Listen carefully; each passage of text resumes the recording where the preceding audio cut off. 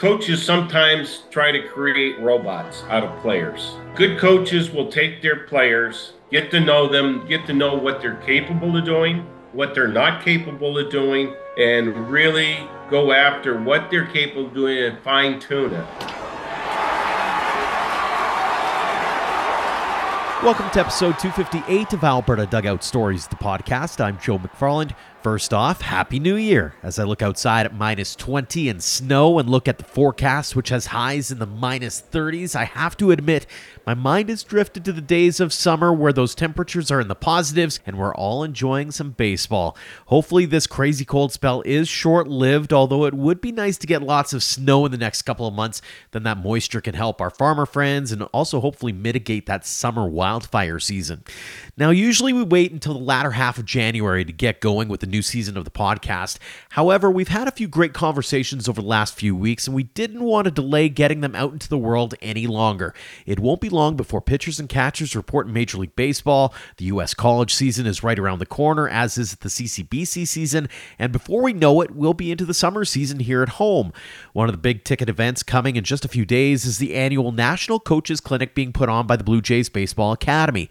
Usually it's held at Rogers Centre, but with the second phase of renovations underway, they decided to hit the road, and this year the clinic is being held at Weber Academy in Calgary from January 19th to 21st. Several Alberta organizations are planning to attend the event, which will feature guest coaches Ernie, Whitt, Pat Borders, Devon White, Buck Martinez, Ashley Stevenson, and Chris Reitsma. We'll be chatting with Whitt in a few minutes, but first we'll set the stage for the event with TJ Burton, who's with the Blue Jays as their program manager of amateur baseball. TJ, thanks so much for joining us here on the podcast. Thanks for having me. I know it's minus 20 out there right now as we record this. It's supposed to be upwards of minus 40 by the end of this week here in Alberta, so who knows what next week will bring. However, how excited are you to get the team out here to Calgary for Weber Academy and the National Coaches Clinic? Yeah, I think we're excited as an organization. Like something we used to always run the National Coaches Clinic annually. We used to have it here at Rogers Centre. And it was kind of the last piece from a Blue Jays Baseball Academy standpoint that we needed to bring back post-pandemic. It just hadn't really worked out. And with the renovations to the stadium, it's even delayed it even more. So we kind of figured instead of waiting another year to get it going, we reached out to some contacts across the country and identified Alberta, obviously, as a place that didn't really have a coaches clinic. And reached out to the provincial office, and they've been tremendous, and reached out to Weber about using their facility, which is great. So we're really excited to get back at it and have our speakers be able to educate these coaches, give them an opportunity to get professional development points, and just have an all-around great weekend of talking baseball. So for those who haven't taken part in one of these before, what can they expect over those 3 days? Yeah, so basically there's it's broken up into parts. So on Friday, anybody who signs up has the ability to take an optional NCCP course. So if you don't know what NCCP is, basically it's they're points that need to be accumulated in order to be a coach at provincial level tournaments or national level tournaments. So, and sometimes just a coach in general. So usually there's a cost to these things and whatnot. But as part of this program, we work with Baseball Canada, Baseball Alberta, in getting facilitators out there, and we pick up the cost for it. And it gives the coaches that attend an ability to accumulate some points and learn some stuff about baseball. So that's on the Friday. On the Saturday is when the speaker series, we're going to kick it off with the kids clinic in the morning, because why not? We're there. So we'll have 75 kids at the facility in the morning. And then starting at noon, Buck is going to act as our host. He's also going to be a speaker, and he'll start introducing the speakers one by one. And each one has kind of a broken out topic, which they'll discuss for 35 minutes. They'll kind of break it down into different points, and we open it up for a Q&A. After the speaker series is done, we'll walk right into kind of a coach's social, which is a lot of the attendees, fondest memories maybe of the weekend is, you get to have a beer or have a Coke or whatever, have a water with, former World Series champions and, somebody like Buck who you see on a nightly basis during the season, and just be able to talk baseball, ask questions. And then on the Sunday morning, we actually allow the coaches to come on to the field and actually ask questions and have our speakers demonstrate drills that they can take back to their associations and teach to the youth. Very cool. A great lineup, as mentioned. Buck Martinez at the head of it. You've got Ernie Whitt, who's going to be joining us on the podcast in a little bit. Pat Borders, Devon White, Ashley Stevenson, a little bit of everything in that mix. How important was it for you to bring in a few different perspectives and a few different ideologies, maybe when it comes to coaching?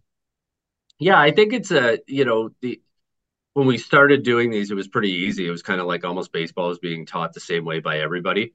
Mhm. But in the evolution of baseball, I think there's a lot of new tricks and different things that are involved in coaching now and just baseball in general. So I think having people that are involved in it currently, having people that are involved in it in the past, and really bringing those folks together, I think the commonality is baseball and wanting to make these coaches better because at the end of the day I always say when people talk about our programming we hit all different facets, but I think one of the most important things we can do is educate coaches because Mhm. when we walk into a province and run events, we're only there for 2 or 3 days, so but these coaches, they're the ones that have you throughout the summer. So being able to have such a diverse group go over some really important topics was really important to us. And being able to we added Chris Reitzman yesterday, so Mhm. being able to have him, with all his experience on the international level, major league level, and what he's doing now, um, to have him be able to join and talk to the coaches about pitching and throwing in general was a huge add for us as well. It's interesting the kind of the lockstep that this happens to go along with Baseball Canada unveiling its strategic plan a couple of months back here, and the talk about elevating the game and that kind of thing. And there's always that focus on the player aspect of things, but at the same time, there's got to be that added onus to build the coaches back up as well. How much of that kind of plays into being able to elevate the game at the grassroots level for you? Yeah, I think it's a great point. The strategic plan was exciting to see and see it out on paper and think about how exciting the future is for baseball in this country. And from a coaching standpoint, I know Kelsey McIntosh well at Baseball Canada is really trying to dig in there and see where the holes are and how they can get better. Announcing the women's coaching program was huge for the sport office. And just having things like this I think are important, but really diving into the Blue Jays have a partnership with Baseball Canada when it comes to Rally Cap, and that's kind of the entry level point for baseball in this country. And how do we provide videos and whatnot to make sure that those parent volunteer coaches are creating a good experience for those youth, because that's the age where they're coming into this sport and they're going to say to mom and dad like, wow, I had a great time, I can't wait till next year, or that wasn't a lot of fun. And a lot of that's going to be dictated by their coaches. So to have the opportunity to have such an impact on coaches is again super important. Mm-hmm. It's interesting as well. You mentioned like the fun aspect of things is there's always that onus of, hey, we got to win ball games and that kind of thing. But even the skill development piece, that's more important than the wins and losses at the end of the day. And if you can arm some of these coaches with some of those skills to pass on to those kids, they're going to want to continue to learn and continue to grow in the game. Yeah, absolutely. I mean, I'm a huge advocate for winning and losing. I think it's an important skill to have. I think you need to learn how to win. I think, some people will say you never want to learn how to lose, but Mhm. it is part of the game and it's something that you're going to have to deal with, whether you deal with it, whether that fuels you to be better or you learn to put it aside and move on. I think those are two different ways to look at it. But development of youth and athletes, like that's the name of the game, right? Like these kids, until they get to like a collegiate level, talking from a baseball standpoint, like that's when winning and losing like really matters, right? Mhm. Like to go through tournaments and you're going to play and it's going to be nice to win and you're going to want to win. But the idea is to develop and create a path for you to get to college and really be ready to win when they get there and have all the tools and all the information they need to be able to be successful at that level. Mhm. You mentioned coming back and bringing the coaches clinic back to the road kind of thing, especially after the pandemic. There was sort of this, I feel like there's this opportunity that baseball's really taking on in this country when it comes to some of the challenges that hockey's faced and the concussion issues in football, for example. And baseball, especially cost wise, isn't that bad comparatively speaking. So how much of that kind of plays into it is, hey, we've got this great opportunity here to really maybe capture a few of those athletes that might have picked hockey in the past or football in the past, and who are the true athletes who can play hockey or play baseball. So talk about being able to kind of take advantage of the momentum that baseball has grown over the last few years. Yeah, I think, like really the last 5 to 7 years outside of, a little bit of time there in the pandemic, the momentum for baseball's continuously been going up. Mm. I think part and parcel, we've had some really good Blue Jays teams in those years and some pretty exciting players to follow. Um, but I think just in general, to your point, like I think people and parents have looked at the sport of baseball as a pretty cool sport to get my kids involved with. It's the summer, we're sitting out in the sun. I'm not in a cold hockey rink, football, whether you agree with it or not, can be a violent sport. And some parents that might turn them off. And I think baseball's number one competitor, to be honest with you. I don't think it's hockey. I think it's soccer. Mm-hmm. Just because they're played at the same time. And it's kind of like, at the young ages, you're going to play a summer sport and you're going to play a winter sport. So, I think everybody knows what the winter sport leans to. Basketball's had a nice run here for the last little bit as well. But, soccer is going to be the big one. And I think when you look at the growth of soccer, um, it's been a lot in new Canadians have really seemed to really push themselves towards soccer. So it's kind of, finding ways. And, we live this with the Blue Jays here in a marketing department of like, how can we market ourselves better and just educate new Canadians on how great of a sport baseball is? We had uh, day at the park this year that was like a cricket day, and we brought in a very influential. His name escapes me right now, which is terrible, but we brought in a very influential cricket player who came in and really, brought eyes to the sport of baseball from a group of people that might not necessarily watch the sport, and it seemed to be very well received and something that was really caught a lot of eyes. So it's building off that momentum and finding ways to, just attract people to play the sport. It's a beautiful game. It's a lot of fun. Again, it's played in the summer.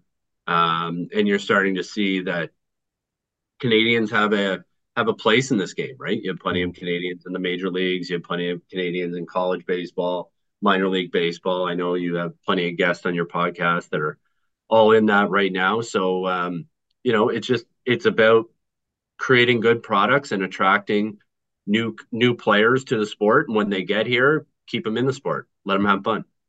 Not only that, and to kind of bring this conversation full circle, is the ability that we are seeing now of the current athletes giving back to their communities. And here in Alberta, we talk a lot about Michael Soroka as an example.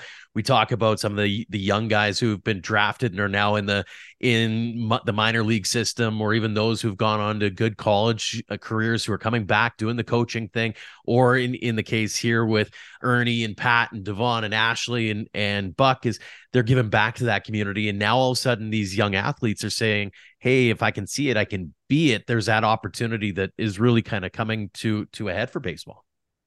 Yeah, it's hugely important, right? I think in any sport, when your alumni program per se is like, it's what keeps the sport going, right? Because it's the visual for the kid. Like I've done a lot of interviews about, our showcase tournament and why do we do it and why do we open the doors to all the major league teams and why don't we just make this a Blue Jays thing and just major league and collegiate players and minor league baseball players. It doesn't matter what college they're going to, what major league team they're with, what minor league team they're with.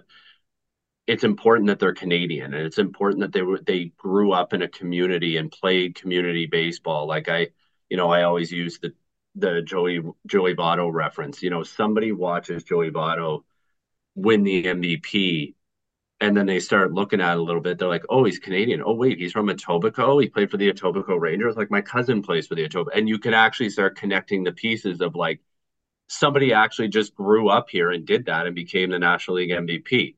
So I think it's seeing guys like Soroka and some of this new wave come in. And I know he works out at the facility we're going to, but he's always been a guy that's gone back to Calgary. You see him at the Baseball Canada dinner, and whenever we've needed anything from him, he's always been so gracious with his time and talking about what, our showcase tournament meant to him at that point in the career and with the junior team. So like without those type of guys, the sport doesn't it the kids have no visual to look at. Hmm. It's one thing to look at. I don't know. I'm going to create a terrible example. Shohei Ohtani. Shohei Ohtani is not from Canada, right? Hmm. Shohei Ohtani is from Japan. Or, you pick a player from California. It's the same thing. It's like, oh, well, they grew up in California. That's why they're good at baseball. Um, so I think it's hugely important in the Canadian baseball community and the Alberta baseball community and the Ontario baseball community. It's a close knit group. Hmm. It's a lot of pride that goes into it, and when you're a part of it, there's a responsibility you have, and I think most guys understand that. Hmm. Couple more questions for you before we let you go. You mentioned it earlier, the Canadian Future Showcase, and Alberta really kind of reigned supreme there. The MVP, Simon Baker from Cochrane, is Weber Academy guy. The home run derby winner was from Red Deer, Nathan Flewelling. He's a St. Joe's Academy product. Like there's some really strong performances, and then you add in the fact that you're coming out to Alberta. I am curious from a Blue Jays Academy perspective, when you look out at this province, what do you see? I see a real strong baseball province. I see great players coming out of there every year. I've been involved with the showcase since it started, so close to 12 years now, and year over year, I've had some opportunities to coach with the junior national team and seen some of the players that have gone to that program as well. But just watching a team like Vauxhall or Okotoks, like just the volume of players going to collegiate baseball. I mean, Alberta's right up there with a lot of the provinces. I think, when you look at power of provinces, it always usually comes down to population, right? Like Mhm. everybody's always like, oh, everyone's so bullish on Ontario's the best. They always get the most kids and everything like that. Well, there's 7 million people in Toronto. So that's why there's more kids from Ontario that go, that may be on the national team. But like when you look at population and density and kids that are playing baseball, and you talk about percentages of those players that are going on to the next level, I bet you Alberta's pretty high on that list. And that's what I look for. I look at like population and then how many kids are playing at that next level. And it seems the good ones from Alberta are usually really good. Mhm. And it comes from, what they Okotoks does an amazing job, going there and seeing what John Irricandi has done and that facility and then what Les has done at Vauxhall and now Weber's come on board and there's so many other great programs all across Alberta, St. Albert, and just it's such a baseball province. I know Greg Morrison out in Medicine Hat. It's just everywhere you look, Todd Hupka with PBA. It's like everywhere you look, there's there's just little baseball hotbeds all throughout the province. So I would rank it as a very high province. Some of my favorite Canadian kids in the last couple of years have been Alberta kids. So um, it's fun to watch, and they're all very proud to be from Alberta as well.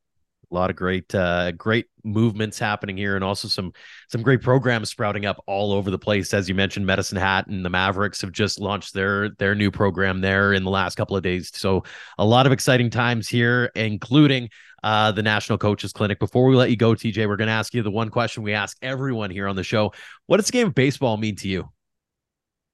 The game of baseball to me, I mean, from a personal level, like the game of baseball is, I mean, it's been my life. And I say that not as like I'm this massive baseball fan. I am, but I just, I grew up playing baseball. My 20s were all spent playing professional baseball and traveling the world with the national team and being able to be in the Olympics. And then right out of that, I came into working with the Toronto Blue Jays and being in Toronto, where I've created a family and I have great friends, and most of my best friends are all involved in baseball. So for me, just baseball is just such a community, and it's just such a huge part of my life. I couldn't imagine doing something that wasn't in baseball. Fantastic stuff. Well, TJ, really looking forward to having you and the team down here in Calgary next weekend. Thank you so much for shedding a little light on what you got planned, and thanks so much for joining us here on the show. Awesome. Thanks so much. Next up is one of the guest coaches who has regularly made the rounds of clinics around this country and has become an honorary Canadian. Ernie Whitt had a 15-year Major League career, with most being with the Blue Jays from 1977 to 1989, where he was also an All-Star in 1985. After his playing career came to an end, the Michigan native became an active ambassador for baseball in Canada, including becoming head coach of Team Canada starting at the 1999 Pan Am Games. He's headed up the national team on 18 different occasions, posting a 71-36 record, and was most recently the skipper of Canada's team at the World Baseball Classic. To get a glimpse into what to expect at the upcoming Blue Jays Academy Coaches Clinic, here is Ernie Whitt. Ernie, thank you so much for joining us here on the podcast. Well, thank you for having me, Joe. I'm looking forward to talking with you. We are about a week away from the Blue Jays Academy Coaches Clinic at Weber Academy. What excites you the most about these opportunities to chat with the grassroots coaches? Well, I think with the experience I have and some of the other instructors that are coming in, I think we can shed some light into how they can conduct practices, how they can get the most out of their kids, how they can continue to have fun, but also learn the game of baseball. Not to give too much away about what you're going to be talking about at the clinic, but what's your main message for those coaches when you do clinics like these? Be prepared. Before you show up to practice, be prepared. Don't just bring out some bats and balls and throw them out there and say, here we go, guys. We're going to have some batting practice. We might catch a few ground balls. We might catch a few fly balls. Be organized with it. I mean, and that gains the respect of the players, too. They say, oh, my coach knows what he's talking about. He knows what we want to do and what we want to establish. It's interesting, especially when it comes to development. It feels as though there's a lot of emphasis on wins and losses and not necessarily on the development and making sure that the team as a whole gets from one spot early on in the season to later on in the season when they start maybe winning some games. How much of that is ebbed and flowed into what you talk about with these coaches? Is it a matter of making sure that there's a personal and team development more so over the course of the year, or should there be more emphasis on wins and losses? No, I think at the level, depending on the level where they're at, number one. I mean, if we get down to the probably 13, 14 and under, it should be about total development. Wins and losses shouldn't matter. I mean, you want to see the development. As you said earlier, you said, okay, we're going to start here at plan A, but we should have a plan to get to plan B and also plan C. And whether you do it on a weekly basis, 2 weekly basis, a monthly basis, that's what you should do. And that's solely what the coaches should be trying to do is develop those kids so that they are developing and you can see improvements. They can see improvements. All of a sudden, a smile will come on their face and, well, I'm accomplishing something. I'm doing something and I am getting better at it.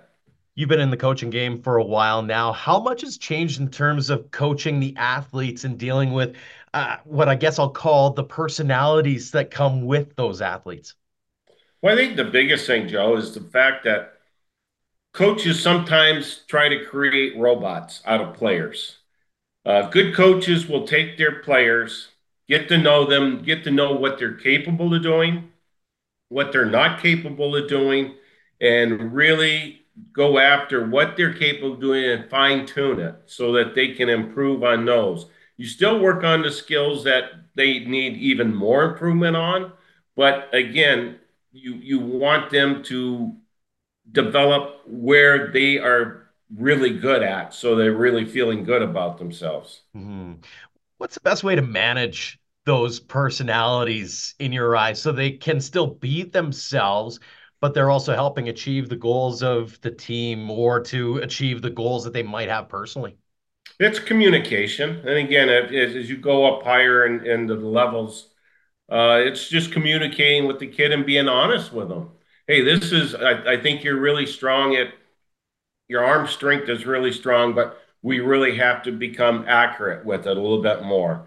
And I think if you do that and you carry those conversations on during the course of the season, that kid will definitely start listening to you and seeing the improvements too. But again, you have to know as a coach how to communicate with them and also how to, so he can correct his mistakes, how to correct those mistakes. How much of a game changer has the analytics side been in your eyes as far as personal development and getting players to where they need to be? Well, I mean, analytics, they're good to an extent. I think there's some real good stuff that comes out of it. But I think there's some stuff too that I think our kids get so wrapped up into it is that this is where they become robots. And, there's like, well, I want to have this swing path. I've got to hit this launch angle. I have to have this spin rate on the ball when I'm pitching. All that can be good, but sometimes you can overwhelm a kid with it too. Whatever happened to see the ball, hit the ball, the direction of your bat going after trying to hit it, throwing strikes with accuracy. All those come into play that in a way it does go back to a little bit of analytics, but not totally analytic. Mm-hmm. Is there an effect on mindsets and resilience when athletes become or coaches become into the weeds when it comes to the analytics side as well? And I'll use the example, we used to see the days where closers would have like a 3 inning save, and now starters barely go 5 innings, it seems. Is there a bit of a sense of, if you don't let them go through a little bit of adversity, they're not going to be able to get through it when they do face it in the early going kind of thing? Talk about your thoughts on sort of the ability of some of these athletes and some of these coaches to oversee some of those analytics side, just to let the players battle. Well, I think you have to battle, and that goes to player development. You have to, the number one, the game is made up of failure. Mm-hmm. I mean, you're going to fail more, you're going to be successful. So unless that child or that kid that goes through, he's got to have some failure so that he can progress to be better. Mm-hmm. I don't like the fact that like now in professional ball in the minor leagues, there's limits of what they will allow those athletes to do, which I think is wrong. I've always felt that the game will dictate what you do as a coach or as a manager. I've always felt I know what I can see. My eyes can see what is going.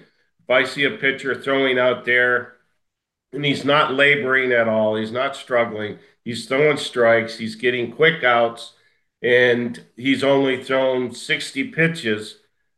I'm going to let him stay out there because I don't see anything where it's hurting him, could hurt him, but it's also going to help him in development. I don't like the mindset that some of our coaches at the higher level are putting on, well, you can only throw 50 pitches and that's it. You have to come out. How do you strengthen an arm with only 50 pitches? I mean, again, that might be difference between relief pitching and starting pitchers. But again, the mindset should be if I start the game, I want to finish the game. Mm-hmm. And conversely, there's also that idea of protecting players from injury, and totally understand that. Is there, it's almost like walking a tightrope, right? And it really does depend on the coaches and what they see with their eyes versus what they might see with analytics, or what they might see with the stats that back up whatever their preconceived notion might be. Right, Joe, don't get me wrong. I think at the lower levels, you have to have limitations on these kids Mm-hmm. because, again, you don't want to hurt them. You want them to continue to develop and get stronger. So, again, it's not about, again, at the younger levels, it's about winning, it's about developing. Mm-hmm. So, if you can increase that pitcher throwing an extra 10 pitches that game and he's not struggling, he's had no stressful innings, why not do it? It's not really going to affect them. What I'm talking about is like when I'm managing the Canadian national team, if I see a pitcher out there throwing and he's just breezing through, I'm not going to say because we're going to the lineup the third time, I'm going to take him out of the game. That doesn't happen because I know what I'm seeing. I don't know what's out in the bullpen. I know I have some good arms out there, but maybe they're going to have an off day. So if I bring them in and all of a sudden we give up the lead, shame on me for doing that. Mm-hmm. Changing gears a little bit, speaking of Team Canada, you've now been coaching that program for better part of 25 years. What's it meant to you to be able to head up a national organization for that long? It's been awesome. Absolutely awesome. I've had more enjoyment, and this is crazy. People don't believe I've had more enjoyment managing and coaching the Baseball Canada teams in the Olympics, the Pan Am Games, the World Cups. than I did during playing 15 seasons in the big leagues. I mean, there was great moments playing in the big leagues, and believe me, I feel like I was very fortunate to spend that much time in the big leagues.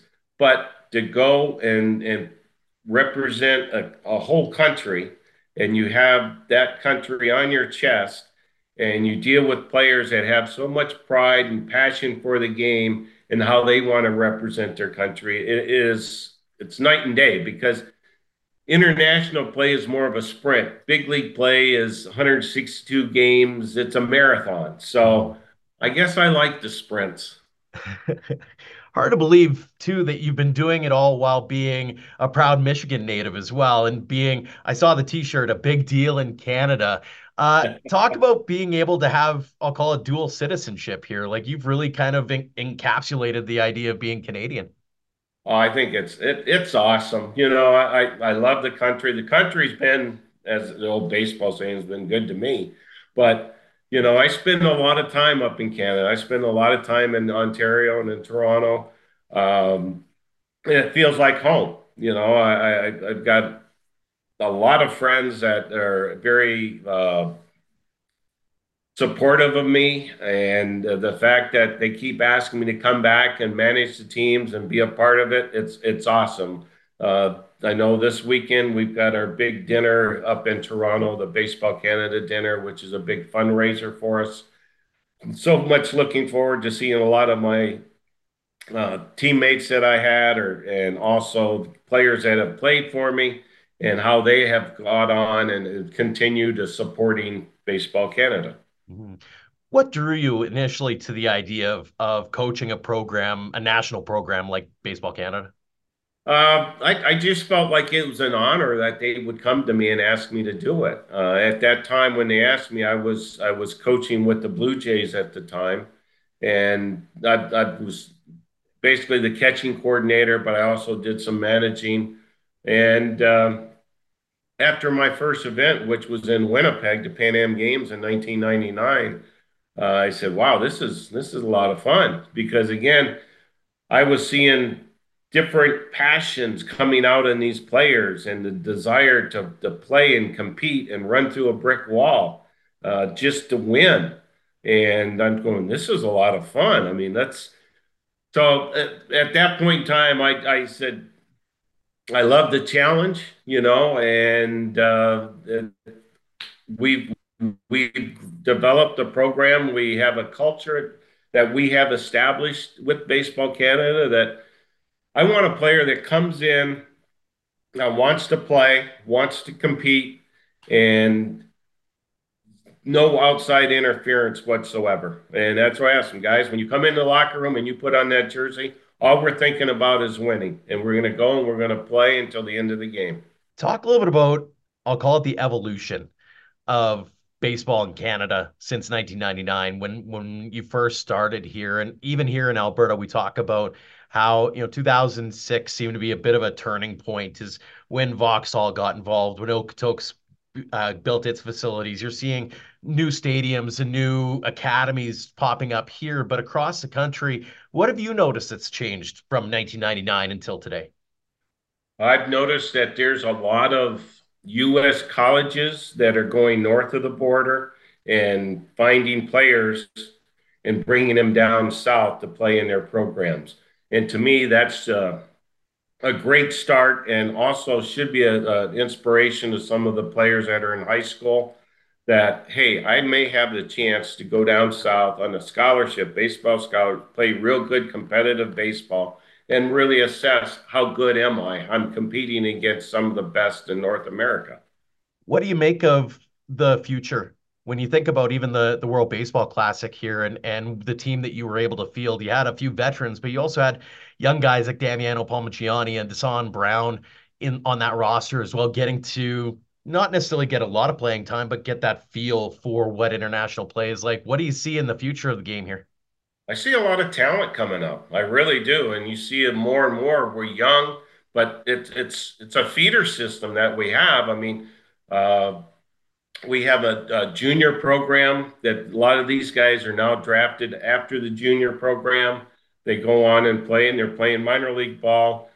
And if we can't access the big league players that have developed and made it to the big leagues, if they choose not to come or they've been traded and they've had injuries here before, they're not allowed to come. This gives the opportunity to some of the younger players to come and play and compete at the highest level. They're playing against major league players. I Mhm. mean, you look at the United States, Dominican Republic, Venezuela, Puerto Rico, they're strictly all big league players. So this has given them the opportunity to come and compete to actually kind of elevate their game, but also see where they need to improve to get better to play at that level all the time. Mhm. Does it put a bit of the fire in the belly as well? Especially, I know that there's been a lot of talk about how the U.S. and Mexico, and you need to be in the top two, and you kind of have that real big challenge of trying to knock off one of those two to get into the championship brackets here. What do you think's got to happen for Canada to get to that next level? We have to have full commitment from all the players playing in the big leagues that they will come and play in the WBC. I think we're seeing a little bit more, but I'd like to see it more players at that level. If we had all of the players that are playing in the big leagues, we could compete. We could compete, and I mean we're competing as it is now. We knew going into this last WBC that we had to beat Mexico. Mhm. And, of course, they've got an all big league club going out there. But, through 5 innings, we did well. And then all of a sudden, we had to bring in some younger players and we got tossed up. But our game plan was we knew that it all boiled down to the game against Mexico, and we just came up a little short. But again, the exposure that those younger guys have, our minor league players, I mean, they started out playing in their home cities there in Ontario or throughout Canada and developed and went down and got an education and also at that point in time exposure into big league baseball. So, professional baseball, I should say. And they're working up the ladder in the minor leagues. How heartening is it that it's not just Ontario as well? When you look across, and I mean, we're an Alberta-based show, so obviously we're going to sing the praises of guys who are in Double A, Triple A, who are knocking on the door now. We obviously had Mike Soroka, unable to pitch for you in this past WBC, but there's talent coming from all corners of the country as well, and so you've got a bigger talent pool to draw from heading into the next WBC and beyond. No question. And that's why I think the academy, the Blue Jay Academy going across Canada, helping these kids and helping our coaches develop these younger kids and keep them excited about playing the game. We're getting kids, at the senior level, at the junior level from all across Canada, as you said, which is really nice because we have a pretty good base of land to draw from. And so it's exciting. It's exciting to see the growth of baseball throughout Canada. And yeah, like you said, there's been a lot of players coming out of Alberta and Western Canada and Eastern Canada. So I mean, it's not based in Ontario, that's for sure. Mhm. What was different about this last WBC in your eyes? Because it felt like in past years it was sort of a little blip on the radar, and this year it felt like it was a festival. Like it felt like there was a lot of excitement around it. What was different in your eyes? I just think that the fans are really becoming engrossed in it. I mean, you look at the passion that these players are playing in front of their audiences. The countries have become so involved. I mean, you're playing the Dominican Republic or Venezuela, and I don't know whether you've ever gone and watched their winter ball games.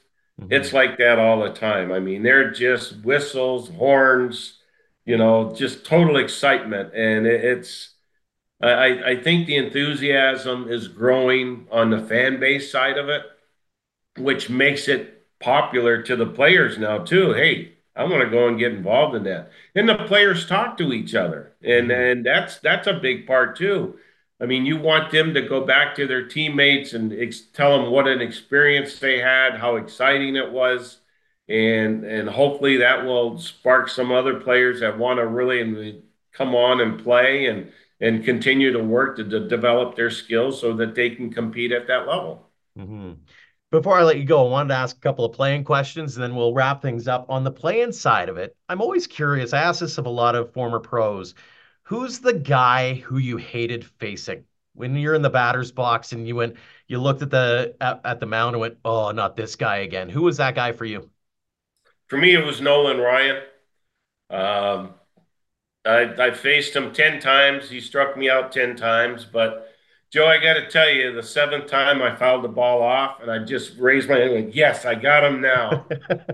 Obviously, I didn't, but he was, he was my nemesis that I didn't strike out a lot, but he had me. And so that was it. I mean, we faced a lot of great pitchers, back there in the mid 80s. Kansas City had a lot of real good arms. The Mhm. Yankees, of course, Boston, we always had battles with.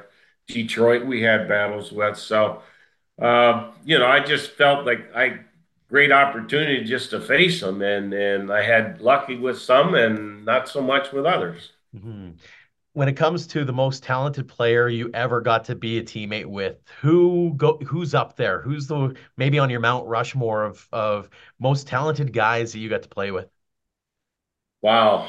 Um, Cal Ripken was one my last year playing. I played against Cal for a number of years, but to actually be a teammate of his in 1991 uh, really even gave me a more perspective of how good he really was on a daily basis. As far as locally, a guy that had so much talent, and I thought that he was going to take over the Blue Jays was Kelly Gruber. Mhm. He was such a tremendous athlete, and uh, it just with injuries and stuff like that, he just never fulfilled, the potential that he had. My favorite teammate of all time was George Bell. I just absolutely loved the guy. All he wanted to do was win, and he would do whatever it took to win. And I like those type of players. Fantastic stuff. When it comes to the present day, obviously you're not just a coach or a former athlete, but also probably a fan as well. I'm curious, who piques your interest now? Who's the guy that makes you want to turn on the TV or go to the ballpark and watch a game? The one and only Otana. He's special, just a tremendous player. Mike Trout is a tremendous player all around, but Otani is, to be able to do what he does pitching and, how he hits the ball, he's got to be the top player. Mhm. Final question for you. It's the one we ask everyone here on the show. What does a game of baseball mean to you? To me, almost everything. I feel like I've never gone to work. Not one day have I worked in my life where I've regretted going to the ballpark. I've had good days, I've had bad days, but I look back on it and it's just like it was the best time and the best choice or opportunity that I had. So it just means everything. Fantastic stuff. Well, again, Ernie, really appreciate it. Look forward to seeing you here in Calgary in less than 10 days now. Really appreciate the time. Thanks so much, and looking forward to seeing you soon. I'm hoping a Chinook goes through and we'll have great warm weather. Thanks, Joe. Thanks again to TJ Burton and Ernie Whitt for joining us this week. We look forward to heading down to Weber Academy for the clinic, and we'll be having a few conversations there to share with you on future episodes of the podcast. Speaking of future episodes, want to know who's coming up next week? Well, it's none other than Baseball Canada CEO Jason Dixon, as we'll chat about the recent unveiling of the Baseball Canada Strategic Plan, which has a few interesting tidbits in it, including investigating the potential of an Academy National Championship. We also get into his time as an Edmonton Trapper, so make sure to subscribe on your favorite podcast app so you don't miss that or any future episode of our show. Before we go, we do want to tip our caps once again to our Platinum supporters for all they do for us and for baseball in Alberta, the Okotoks Dogs and AHP Academy, Academy have been phenomenal partners, as their generosity has helped us cover costs like web hosting fees, subscription services, and editing software. If you want to learn more about our sponsors or to join our roster, head to albertadugoutstories.com/supporters. Until next time, thank you for all of your support online, on social, and on air of Alberta Dugout Stories.